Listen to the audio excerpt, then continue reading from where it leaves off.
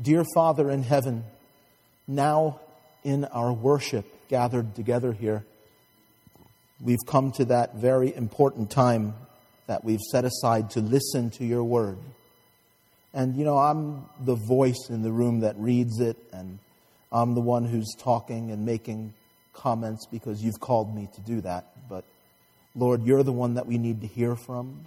And I pray, Lord God, that you, the Holy Spirit in us, would be our teacher and our guide. Convict us where we need convicting. Change us where we need changing. Let us be in full conformity with Christ in everything. That's the work of your power, and you do it by the instruction and the teaching that comes in your word. We know that. And we thank you, Lord, for it. Help us to listen carefully, take it seriously, be undistracted, and just focus in on your word now, how you might work in us, work in this church, work in every church, work in your church at large, the whole church, to bring us into conformity with Christ. Thank you, Lord. Thank you. Thank you. In Jesus' name, amen. Now, I'm going to focus on today, it almost is going to become more like a Bible study than a sermon today, because this passage of Scripture will be emphasizing verse 18 over to the beginning of the next section. So verse 23. 18 through 23 is what we'll be focusing on in chapter 18. But you'll see that basically, when you read it, it just kind of reads like it's giving some itinerant details concerning the Apostle Paul's travels. But I think when you look into it, there's one particular aspect of what Paul is doing that I feel like just really jumps off the page. And I say Paul is doing because that's the human character in the narrative, but it's what God is doing in and through Paul and in his church, of course. Right? Jesus said, I will build my church. And that's what and the gates of hell will not prevail against it. And that's what's happening here, is Christ is building his church. And sometimes building the church takes the form of preaching the gospel and lots of lost people get saved. Well, it always is that, right? But building the church is also strengthening the disciples. Strengthening and edifying and building up the church itself. Someone's car is being stolen outside. No one should steal a car from a church parking. No. All right. Okay.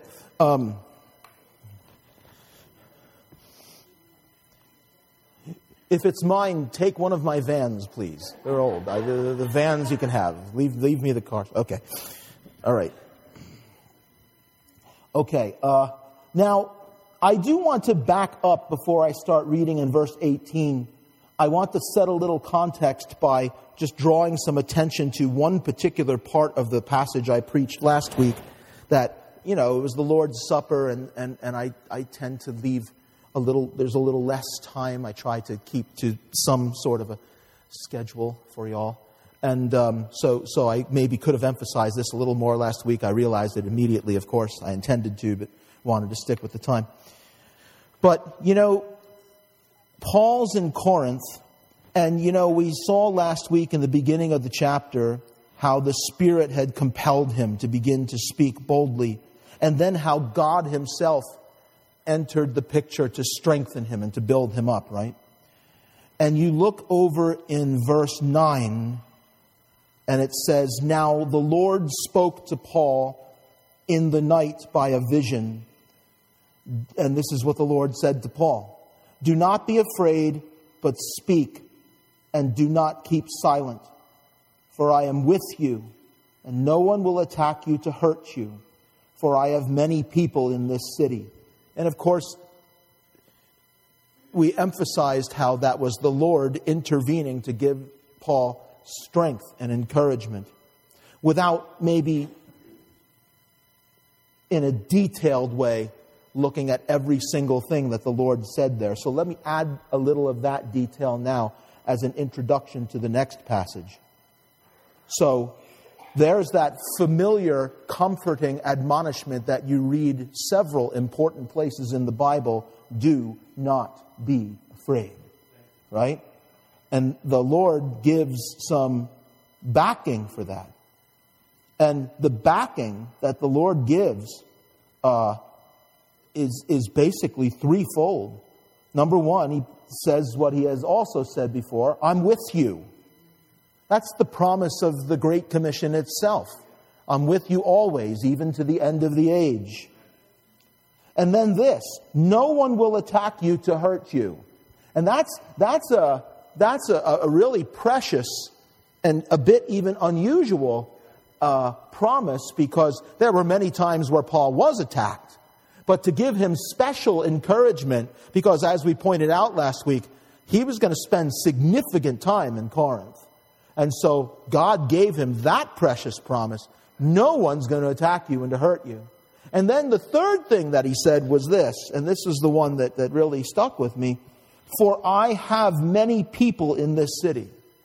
And you have to stop and ask yourself, what does he mean when he says, I have many people in this city? And it can only mean one of two things or both. And I think it means both of these things.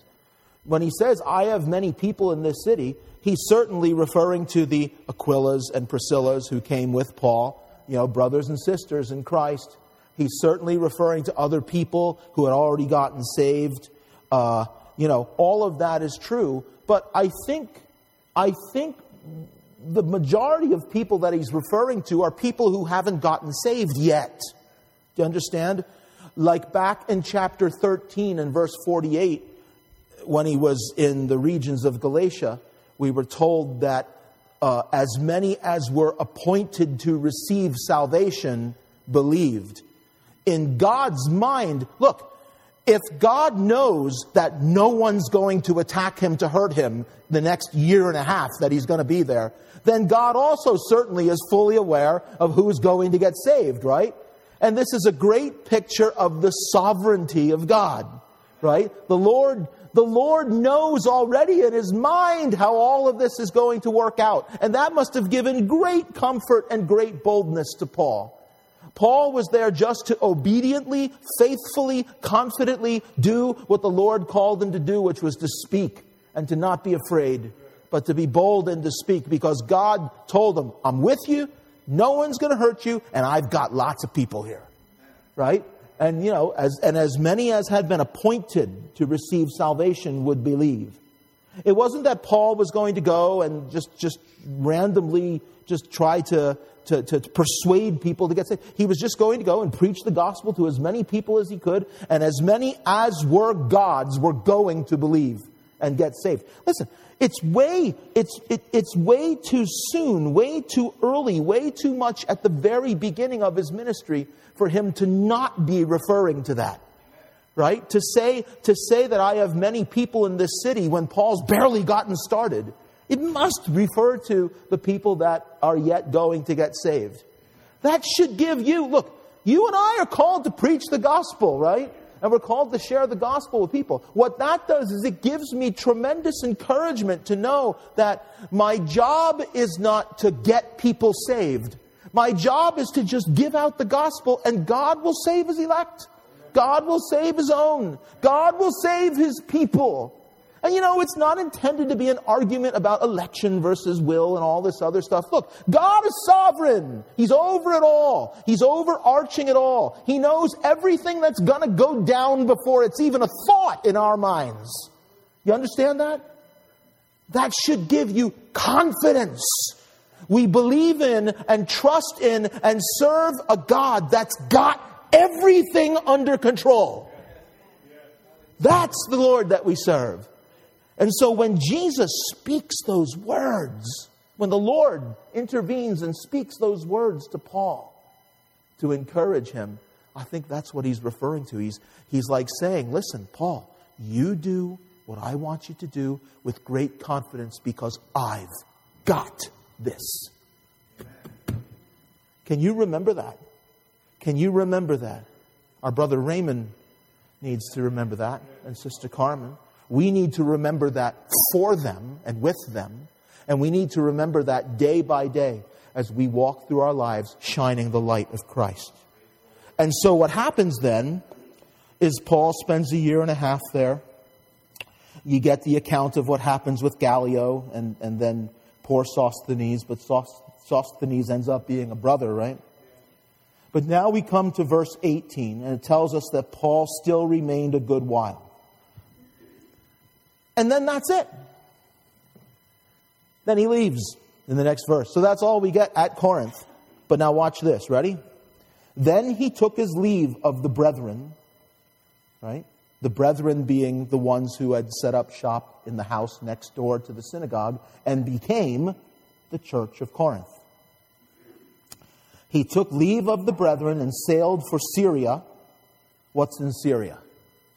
His starting point, Antioch. So he's on his way back to his home church. And Priscilla and Aquila were with him. He had his hair cut off at Cenchrea, for he had taken a vow. And he came to Ephesus and left them there, them being Aquila and Priscilla. But he himself entered the synagogue and reasoned with the Jews. When they asked him to stay a longer time with them, he did not consent, but took leave of them, saying, I must by all means keep this coming feast in Jerusalem. But I will return again to you, God willing. And he sailed from Ephesus. And when he had landed at Caesarea and gone up and greeted the church, he went down to Antioch, which was in Syria. After he had spent some time there, he departed and went over the region of Galatia and Phrygia in order, strengthening all of the disciples. All right, we'll stop there. So, that's a lot of details of his travels. And you might look at that and say, this is just a passage of Scripture to kind of fill in between his first time in Ephesus and his second time in Ephesus, which comes immediately in chapter 19. But I think there's an important common thread in that entire story that should cause us to pay attention and do a little Bible study and look at some other passages of Scripture. So he takes his leave of the brethren. Now, what had he done with the brethren? It's the brethren now. So there's a church. So Paul spent his time in Corinth evangelizing, sure, but also ministering to the church and strengthening the brethren, strengthening the disciples, strengthening the brethren in the church. Right? Then he leaves and he heads for Syria. And he has Priscilla and Aquila come with him. Who are they? They're brethren. They're other fellow disciples who are part of the ministry of the church. And then it says he had his hair cut off at Cenchrea, for he had taken a vow. We're not 100% given all the details of what that vow was, but the way that the period of a vow would end was by cutting a hair. Part of the Nazirite vow that's described in the book of Numbers in the Old Testament was that they took a vow and they couldn't cut their hair during the whole period of time. So the way that the vow would end would be by cutting off the hair. And according to, you can read it in like the MacArthur Study Bible or any other commentary you read, what the idea was that the person who finished their vow, if they were unable to complete their vow in Jerusalem at the temple, wherever they completed their vow, they would cut their hair, and they would actually have to hold on to the hair and carry the hair to Jerusalem, to show that he had completed his vow properly. That's why he is so adamant about, nope, not going to stay here, going to make it all the way to Jerusalem, right? So his vow period ends at Cenchrea. It's interesting, though, that we're told that it ends at Cenchrea. Who's the most famous person in Scripture who was at Cenchrea? Anyone know? It's a little bit obscure, but you'll know the name when I say it. A woman named Phoebe. A woman named Phoebe, who's mentioned in the salutations in Romans chapter 16. She was a servant of, ready, the church at Cenchrea. So, what can we deduce from that? What does good Bible exposition deduce from that? there was a church in Cenchrea, and Paul stopped there and ministered to them. So Paul's ministering. So Paul ministers in Corinth. Paul ministers in Cenchrea. And then he goes to Ephesus. And that's where Aquila and Priscilla part, because God has plans for them that you'll see in the passage coming up after this one.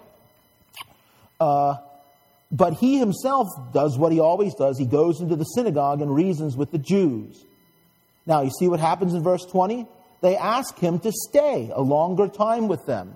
Why?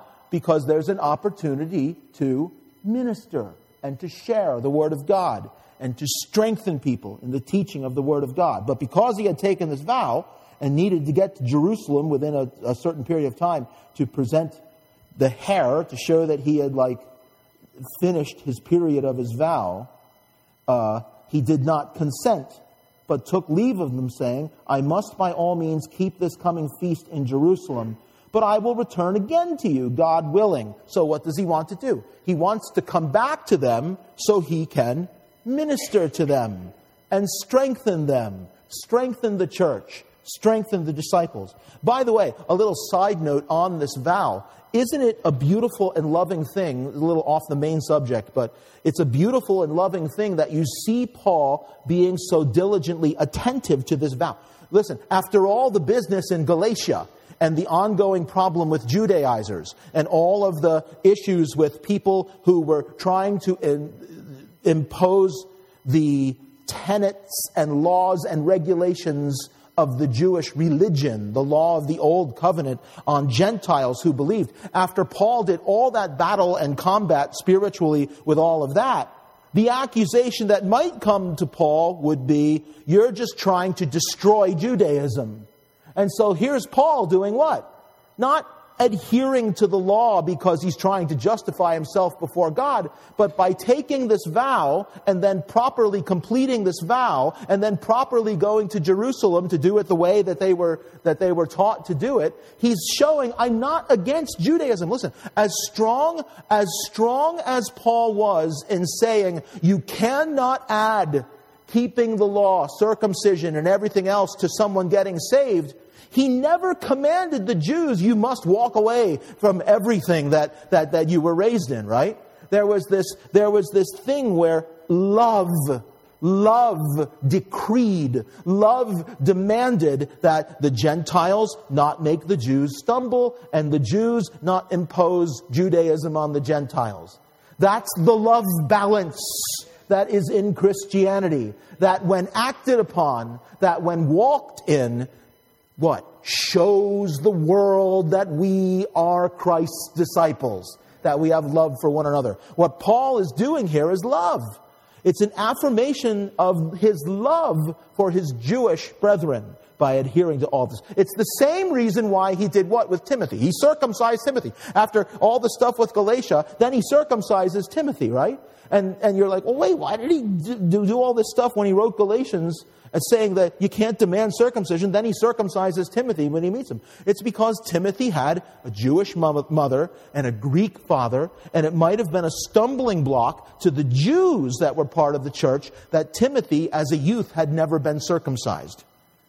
Right? Because when he was born, all of the people who lived near them, all the people that he grew up with, and he was still a young man, would have probably known, we never really see Timothy in the synagogue. His parents never even got him circumcised. It was probably well known. So to not be a stumbling block because of love. He didn't circumcise Timothy because he thought Timothy needed to be circumcised to be saved. Of course not, right? But he did out of love for his Jewish brothers. You follow that? All right. So that explains the vow. Now back onto the main thread of all of this. So, I must by all means keep this coming feast in Jerusalem, but I'll return to you, God willing. Right? Because it was always up to the Lord. Everything in our lives. It's nothing wrong with making plans. Paul made plans to go back to Ephesus, but he knew that the plans would only come to pass if the Lord willed. Right? So he said so. That's a good practice for us. So he sails from Ephesus. Now it says he landed at Caesarea and gone up and greeted the church. Now, what church is that? That's the church at Jerusalem. In the biblical literature, one always goes up to Jerusalem. Caesarea would be the Mediterranean port that was very near Jerusalem, where ships would land, and someone on their way to Jerusalem would disembark at Caesarea and then go up to Jerusalem. And when he goes up to Jerusalem, what does he do? He greets the church in Jerusalem. And then he goes down to Antioch in Syria. And what happens when he gets there? He spends some time with them. And then when he departed from there, then he goes over the whole region of Galatia and Phrygia in order, strengthening the disciples. So he goes back over all of those churches that were started in Galatia and Phrygia, one at a time. You know, Antioch and Pisidia, Lystra, Iconium, all these places, one after another. He goes in and stops at each church and preaches, teaches, strengthens, preaches, teaches, strengthens. So if you follow all this, if you can see yet what I'm getting at, what is this showing us? First, he strengthens by his ministry the church in Corinth. And God is the one doing this through his preaching and teaching of the word. The church. Then to Centuria, fellowship with the church. Then Jerusalem, he greets the church. Then he goes to Antioch and spends time with the church. Then he goes to Galatia and Phrygia and strengthens the disciples who are in all of the churches. In fact, when he wrote the book of Galatians, it's addressed to the churches of Galatia. See what you're seeing here? We have seen, listen everybody, we have seen in so much of Acts Paul the evangelist. Here we see Paul the churchman. That's very important. Paul was all about establishing, strengthening, building, sustaining, protecting, and seeing that the Lord freely used local churches. The church, the church itself is the body of all believers in the Lord Jesus Christ. Everyone who has been born again through faith in the Lord Jesus Christ, they comprise what is the church. But the Bible also speaks of churches. And that is because the way that what the church is, this supernatural body of all believers in the Lord Jesus Christ, where Jesus himself is the head, the in time, in the flesh, in the earth manifestation to the world and to one another of that supernatural reality, look around the room. Look around the room. Is this. This is how the church is manifested when it assembles together. And so what I want to do is just share with you today. Do you all see that? Do you all see the time? Everywhere Paul goes, he ends up with a church. Everywhere he goes, he ends up stopping to minister to a church, to strengthen the disciples, because the disciples are assembled and gathered in church. God doesn't save people and then just expect that they walk through life on their own. So many people I have heard say over the years, you don't need to go to church to be saved. Perhaps there's some theological reality to that. But you know what? You need to go to church if you've been saved. I'm going to say you need to go to church if you've been saved. You need to be in this, whether it's this one or another one. You need to be in community with other believers. Jesus said he would build his church, and this is the way that he builds it.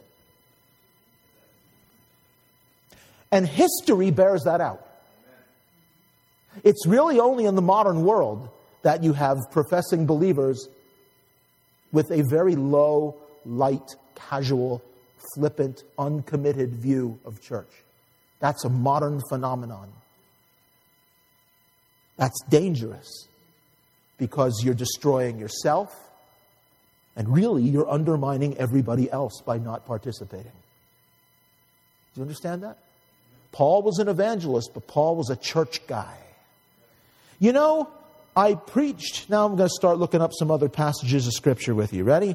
How great is it the way the Lord just works things out sometimes? Turn to Ephesians chapter 5 and verse 22. And let's start right where we left off yesterday. Yesterday, yes. This is the message that I share at every wedding. Now, I'm not going to give it to you the same way. So let's start here. Did you know that the institution of marriage, when God, listen to me, when God was in the Garden of Eden and God was creating everything, there was some moment where God, ready, thought. I want you to think about that. God had the idea. We always think about God as having ideas, but the Bible says that by wisdom He founded the heavens and the earth. The heavens and the earth are the exercise of His power, but it started in His mind. In the Garden of Eden, God thought to Himself, not only am I going to create woman out of man and bring them together to be husband and wife, and they'll become one flesh. And later on, when Jesus was alive, He said, what God has joined together, let not man separate. But God thought something to Himself that nobody realized until Jesus came. And that's why this passage of Scripture, you're in Ephesians chapter 5 and verse 22. Look at verse 32. This is a great mystery. Verses 22 all the way up through 31 describe how wives should submit to their husbands the way the church submits to Jesus, and the way husbands should love their wives the way Jesus loves His church. And then the apostle writes in verse 32, this is a great mystery, but I speak concerning Christ and the church. As I explain at every wedding that I conduct, the word mystery isn't the way that you think of it. We think of mystery and we think of like a novel that somebody wrote. Or we think of a movie that has some cliffhanger that you're going to be surprised. Mystery in the Bible, in the New Testament, refers to something that has a deeper meaning, that deeper meaning not being revealed and understood until Jesus came.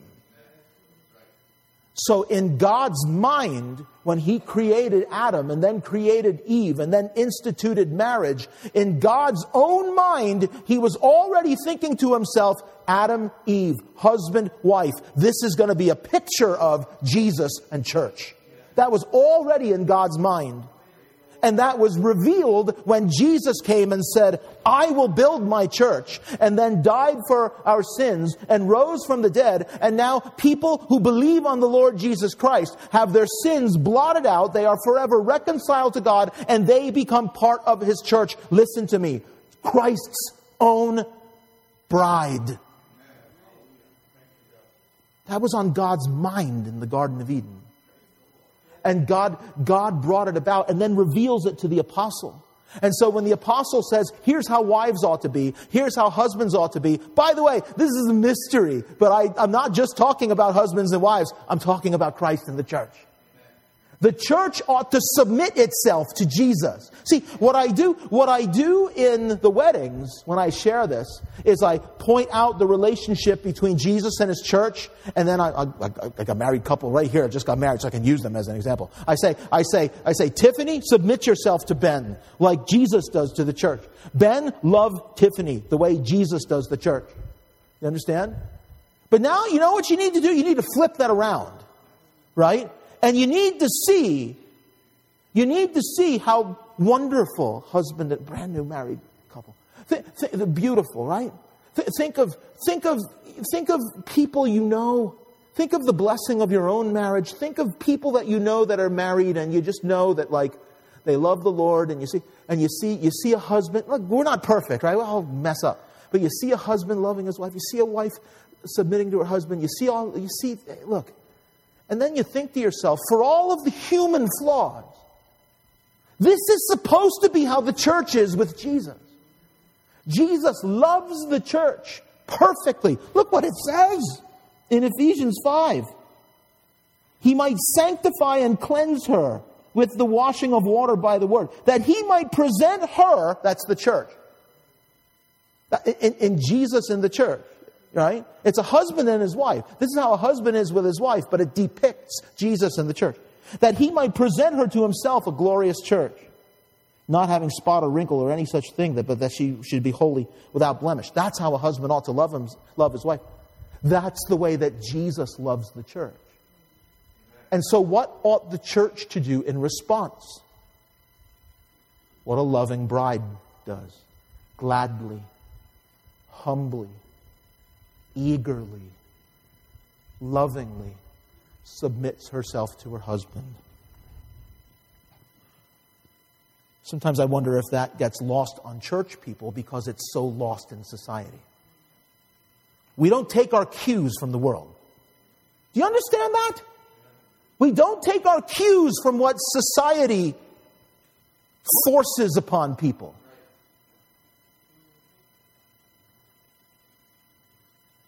Husbands love their wives. Wives submit to their husbands. And when you see it, you think to yourself, that's the relationship between Jesus and the church. And you and I are the church. Listen, we're not just people who go somewhere every Sunday morning. We're, ready? Christ's own bride. Look at all the wedding decorations. Is it appropriate that we're talking about this when it looks like this in here today? I mean, this is it. We're the bride. He's the groom. That ought to affect not just how you think, but how you act towards the church. Towards the church. The church collectively submits to Jesus. The individuals in the church prioritize the church in their lives, because the church is Christ's own bride. If we mistreat the church, if we deprioritize the church, if we undermine the church, whose bride are you messing with? You follow? Think of that in human terms. Think of how a good husband reacts if someone's messing with his wife. And he's a flawed man. Think of how the Holy Son of God intervenes in the life of his bride. See, I say all of that because I want you to see the majesty and the glory of it all. I want you to see that, like, God wasn't fooling around. God wasn't just, this is not God using Paul to be clever when he writes this. It is ingenious. But it's not just some clever observation. It is spiritual reality, spiritual truth. The church is the bride of Christ. Conduct yourself towards it appropriately, with the priority and the love and the devotion and the care that it deserves. And guess what happens? Guess what happens if everyone devotes themselves to the bride the way they should? You know, when Tiffany showed up for her wedding a couple weeks ago, when Jamie showed up for her wedding yesterday, they both had like this whole entourage of ladies who were like helping them get the dress just right, get the hair just right, and everything right, you know. And then, you know, the music starts and the bridesmaids come up, and then there's that moment where, like in the ceremony, where everyone stands up for the bride, because there's the bride, right? And she's there. When we act towards church, we're doing that to Christ's bride. When we love one another, listen, when we pray for one another, when we use our liberty to serve one another and not just take care of ourselves, when we stop looking at church as that thing that I'll get to if I have time, and look at it as Jesus Christ's bride, and attend to it appropriately, because it's the bride of Christ. Guess what happens to it? It becomes beautiful. And guess what? You're part of it. So it enhances and beautifies your own life. You're it. You understand? The church gets strengthened when everyone participates. And you're one of those everyone. You contribute and you receive. That's what fellowship is. Koinonio. It means to share. Right? Sharing involves giver and receiver. And both are highly blessed. View the church as Christ's bride. Now, you're in Ephesians already. Turn back a page. Look, I told you it would be like a Bible study. Turn to Ephesians chapter 4, one chapter back. Look at verse 11.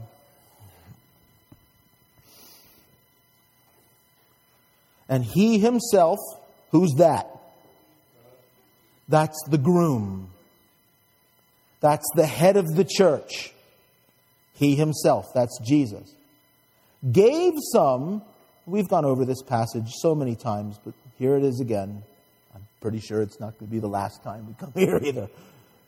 He himself gave some to be apostles, some prophets, some evangelists, and some pastors and teachers. For what? Why? Why did God anoint these people to preach the Word of God? Because that's what they all do. Apostles, prophets, evangelists, pastors, and teachers. The thing they all have in common is they handle God's Word in the hearing of God's people. For the equipping of the saints, for the work of the ministry. That's what church does. This preaching and teaching of God's Word equips people to do the work of the ministry. For the edifying of the body of Christ. That means there's the bride. To build up, to beautify, to make her just beautiful. That's why God gave people who can teach and preach God's Word. Because, God's Word is like the wedding gown. God's Word is like the makeup. God's Word is like the work that's done on the hair. God's Word is the thing that beautifies. And God gives these people who are gifted to handle the Word of God so that it's preached and taught, so that the church gets built up. Until, look at this. Look at this, ready? Edify means to build up. Now look at this. Till we all come to the unity of the faith and of the knowledge of the Son of God. Look at this. To a what? Perfect man. And this phrase, ready for this? To the measure of the stature of the fullness of Christ. In other words, fully, completely grown up to the measure. In other words, Christ is our measuring stick. The ministry of assembling and hearing the Word and preaching the Word and sharing the Word. The purpose of it is to make the church, that's the church, to make the church like Christ. You see, when Paul is going from Corinth back to Antioch, it's not just like an express flight, where it's like, I don't want to stop anywhere. He stops everywhere. It's the exact opposite. He stops everywhere, and everywhere he goes, Centuria, Jerusalem, Antioch, Corinth, Ephesus, everywhere he goes, he stops and meets with the disciples in the church to strengthen and edify them, because he knows that the measuring stick is Christ himself. You see this? This should shape your view of church. This should shape your view of God's body. This should shape your view of Christ's own bride, and should direct your commitment to it and participation in it. This is God's Word. 1 Timothy, another Pauline saying, 1 Timothy chapter 3 and verse 14. I like pointing this verse out when I get the chance. So 1 Timothy is what we call a pastoral epistle. And it's called that because Timothy eventually arrives in the position of pastor over the church at Ephesus. And Paul writes these two letters, 1 Timothy and 2 Timothy, to Timothy who's leading the church at Ephesus. And there's so much in this that leads up to this. He starts in the beginning of 1 Timothy, just giving praise and glory to the Lord, of course. And then he eventually gets to the point where he talks about how men are all called to pray. Talks about the roles of men and women in the church. He talks about what is necessary if someone's going to be in the ministry of the pastorate, the overseer in the church. And you realize he's giving all of these instructions to Timothy that are for not just Timothy, but they're for the good of what? The church. He's strengthening the church at Ephesus by writing to Timothy. And just so you know that I'm right about that, look at verse 14 of chapter 3. These things, he tells them why he's writing. These things I write to you, though I hope to come to you shortly. I mean, I'm writing to you. I want to come in person, but I'm writing to you. Why? But just in case I'm delayed. If I'm delayed, I write so that what? You may know how you ought to conduct yourself in the house of God. And in case you don't know what he's talking about when he says the house of God, which is the church. Now, I'll get to the rest of that in a moment because it's pretty powerful what he says next, too. But Paul is basically saying to Timothy, I'm writing all this stuff to you because how you conduct yourself in the church matters to the groom of the church. Right? And so that's why the instructions are to be followed and taken seriously. That's why the people's hearts who are in that church need to be given to the ministry of that church. Because it's Christ's bride, man. This is why churches that don't emphasize, listen, we're not perfect, we're not even big, we're not significant, I guess, whatever, who cares about any of that anyway. Look, when churches don't give attention to God's Word as the highest priority of everything that they do, when it just becomes about games, when it just becomes a social thing, when it just becomes about politics, when it just becomes about whatever it else can just become about. And it's not about carefully being drawn to worship and service through the preaching and teaching of God's Word. Churches are wasting time. Paul writes all this stuff to Timothy and says, just in case I'm delayed, I want you to know how you ought to conduct yourself. And now, ready? Ready to see what he says next? How you ought to conduct yourself in the house of God, which is the church of the living God. Ready? Look at this phrase. The pillar and ground of the truth. What's a pillar? A pillar holds something up, right? Go right outside our front door, and there's on the corner of the front steps there's pillars that hold up the roof. What's ground? The idea of the word ground there is the foundation. Right? You know what's amazing? What doesn't he say here? He doesn't say that the Bible is the pillar and ground of the truth. He says the church is the pillar and ground of the truth. In other words, the church is what... Listen, the Word of God is the truth. The church is the ground, the foundation from which it's preached. The church is the pillar that holds it up. That's why the church must be treated with such high priority in your life. Because the church is what holds the truth up. The church is the foundation ground from which the truth is thundered to a surrounding world that needs to hear it. Amen?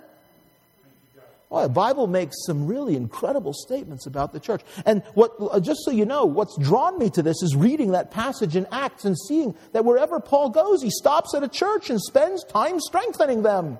Because Paul realizes right from the beginning of his ministry there, he realizes this is the way the Lord works. The church is his bride, and the church needs to be strengthened in the world because this is what the world is looking at. To see his love. To see his truth. It's the pillar and ground of the truth. The church is the pillar and ground of the truth. Wow.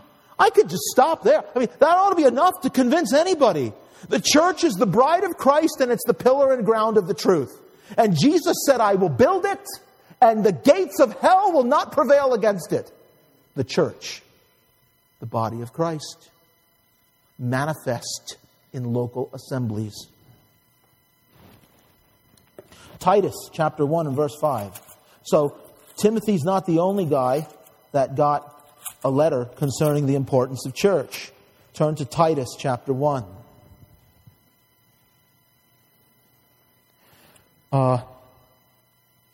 So he makes his introduction beautiful and glorious in verses 1 through 3. In verse 4, he says who he's addressing. There's that beautiful greeting, grace, mercy, peace from God the Father and the Lord Jesus Christ our Savior. And then just like he said to Timothy in the verses I just read, here's why I wrote to you, he gives Titus a here's why I wrote to you.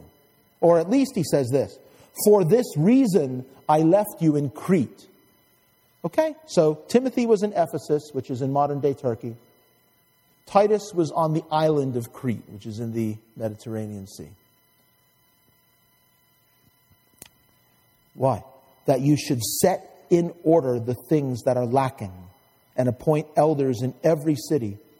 And then he gives the qualifications for all of that. And that becomes what's dominant in the letter, right? And as you read through the rest of the letter, you realize what Paul is doing is the same thing that he did when he wrote to Timothy. He is ordering the church on the island of Crete. And what's really amazing to see is he says that I want you to leave, where is it? I left you in Crete that you should set in order the things that are lacking. Look, appoint elders what? In every city. In other words, every city had its local gathering. You see, the manifestation of the church, not just appoint elders, and that's it. He's a good elder. No. Appoint elders in every city, because that's where the church is gathered and met, in every city. So Paul writes a letter in the Bible that is for the purpose of instructing Titus to appoint elders in every city where the gospel had been preached and little pockets of believers had been formed. Why? What does that do? It establishes local churches and strengthens churches and strengthens and beautifies the body of Christ. That's what that accomplishes. You see it? All right. Now, one last passage of Scripture that I'll turn to. You know you're not going to have you're not going to have a sermon or a Bible study or a message about the importance of church without looking at what? Someone knows. Hebrews 10:24. Turn there. I know some of you knew that. You're just afraid to say it in case you were wrong. Because, there's like thousands of people listening online. And well, no, there's probably not thousands. But Hebrews chapter 10, verse 23. You're not going to talk about the importance of church without at least visiting this passage of Scripture, right? The writer of Hebrews, who might be Paul, but is not identified in the text, says, let us hold fast the confession of our hope without wavering, for he who promised is faithful. So what is laid out there, what is the confession of our hope? The confession of our hope is that we believe that through faith in Jesus Christ and through faith in Him alone, we are redeemed, we are reconciled to God, we walk with Him by faith, we are promised everlasting life, and He will come again one day and appear and receive us to Himself. Jesus, Jesus, Jesus. That is the confession of our hope. It's all about Jesus. He says, let's hold on to that without wavering, because He who promised, the one who made all those promises, is faithful. If the one who makes the promises is faithful, then we need to be faithful to the confession of it, right? He's faithful to do it. We need to be faithful to confess it and believe it and proclaim it, right? And I read verse 23 because verse 24 starts with the word and. Conjunction, junction, what's your function, right? It hooks up verses and phrases and clauses, but it also hooks up ideas. right? And that's the idea here. Everyone in my generation caught that reference. I just realized the younger ones have no idea what I'm talking about, probably. Go YouTube it later, all right? Right. Okay. Schoolhouse Rock. Okay, so, and what? So in addition, ready? In other words, on the same level as holding on to the confession of our hope. And the confession of our hope, holding on to the confession of our hope without wavering is very high importance. On the same level with it. And what? Let us consider one another in order to stir up love and good works. This is all one sentence. Let us, in other words, think. Be considerate. Be thoughtful towards others. Not look out for yourself. Right? Which, frankly, for a lot of people in the modern age, in the modern American age, the approach to church is think of me first. It is not the biblical admonishment that has been lost in a lot of modern 21st century American living and practice and elsewhere in the world. Let us think of one another in order to stir up love and good works. There's that viewing it as Christ's bride and not just as something that I'll go to when I feel like it. Not forsaking the assembling of ourselves together. And this is the part of it that everybody knows. Not forsaking the assembling of ourselves together. We don't just set aside assembling together. The idea of forsaking is not, oh man, it was Sunday, I forgot to go to church. That's not the idea. The idea of forsaking is willfully just setting it aside for the sake of other stuff. Now, everyone misses stuff. I do. Everyone goes away, they travel. You should. It's great. It's not like a legalism. You must be in church every Sunday. That's not what it is. But the practice of your life, if you're a Christian, ought to be you're assembling together with the believers in your church. Not just, oh, well, there's a couple of Christians. I'll just go hang out with them. I'll go play golf with them today, and that'll be church. That's not you're doing it wrong. Right? That's not the idea. The idea is you have a family, a body of believers that you're committed to, and they're committed to you. And you're thinking of them. And because you think of them, you don't forsake assembling with them. And you know what? They're thinking of you. And everyone's thinking of everyone else. And so you know what the result is? Love and good works are stirred up. Now look at this word. As is the manner of some. Are you kidding? In the first century, there were already people who blew off church. I mean, it was brand new. You know? I mean, there were people who didn't even know what church was yet. And there were already people skipping it. Such is the nature of man. Such is the pattern and the habits of this world. Such is the way that the world has really not changed, has it? You're told what? Don't do that like others do. But exhorting one another. You know what that means? That exhortation means to encourage someone, to nudge someone in the right direction. We're not supposed to forget assembling. We're actually supposed to encourage each other to do it. And even more and more, you see it? I'm not making this up. I'm reading it. I'm just reading it right off the page. Sometimes I wonder if people think I'm reading it. And so much the more as you see the day approaching. What's the day? That's the return of Christ. That's the day of the Lord. That whole era that's coming. Not just the actual return of Jesus, but everything connected with it. His kingdom reign. Everything. That day is coming.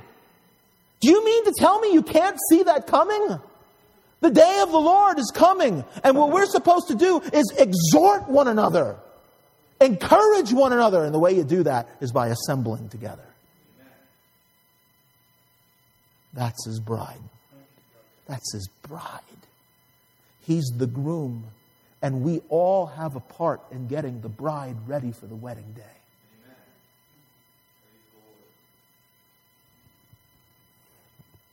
What can I do? Just go. When there's something happening, just come. Listen, let me make a little risk. I don't want to be offensive. But from the perspective of someone who for basically his whole life as a Christian, not just my pastorate, God knows, not just my pastorate, but long before that, from the perspective of someone who has always, no pride in this is just the Lord. The Lord's just always put this strongly in my heart. I have always just gone to everything. If something was happening at church, I was there. Not legalistically, not because I thought like, ooh, I'm scoring points with God. No, I loved it from the beginning. Right? From that perspective, at the risk of you thinking I'm being proud in some way, which God knows I am not. From that perspective, nothing is more encouraging than showing up at a meeting with a full room of people who want to worship and want to pray and want to study God's Word and want to stir each other. What can you do? Show up. Be there. Participate. That's the message of the whole thing. Participate. And having people not participate discourages. There's no middle ground. I'm sorry, but there isn't. That's from the perspective of a Christian who for over 30 years has been a church rat. All right? Nothing's better than all hands on deck. Nothing's worse than where is everybody? And I know both experiences just here in this church. I know what it is. Few of you go back far. I know what it is in the early days of my pastorate at 10 o'clock to stand in that window looking out in the parking lot and wondering, is anyone going to show up? I know what that is. And I know what it is to stand in front of a beautiful, fairly full room like this, knowing there's others joining us online, and the encouragement and strength that comes from that assembled body of believers. There's nothing like it on planet Earth. And that's what this passage says. Don't forsake the assembling of yourselves together, as is the manner of some, but exhorting one another, and so much the more as you see the day approaching. Do you see it? Do you feel it? Do you sense it? Do you know He's coming? Do you know He's coming? Do you know He's coming? Do you think it's just a story in a book, or do you know He's coming? Then let's get at it.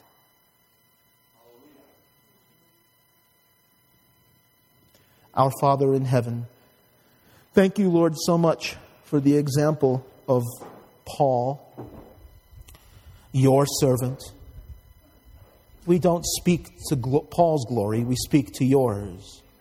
That you used him wherever he went, even just in his travels, trying to get from point A to point B. You used him wherever he went to strengthen your church, because your church is your bride. And it is strengthened when your word is taught. It is strengthened when people faithfully participate and attend. It is strengthened. It is strengthened. And when I say it is strengthened, it's the people, the disciples. It's the people in the church. This passage said that He strengthened the disciples. The church is the disciples. Forgive us where we've been lax. Forgive us where we've let the world influence our decisions. Help us to give attention, because we do see your day approaching. Lord, the message today was directed mostly at people in the church. But I know that there's people listening, either in the room or online. There's people listening who maybe they're not even in the church. Maybe they're not part of the church because they've not believed the gospel. I pray, Lord God, that what we sang about today, what we preach about all the time, that they would know, Lord God, that because of sin, they are alienated from you, but that because of your great love, You have made a way for them to be redeemed and reconciled to you.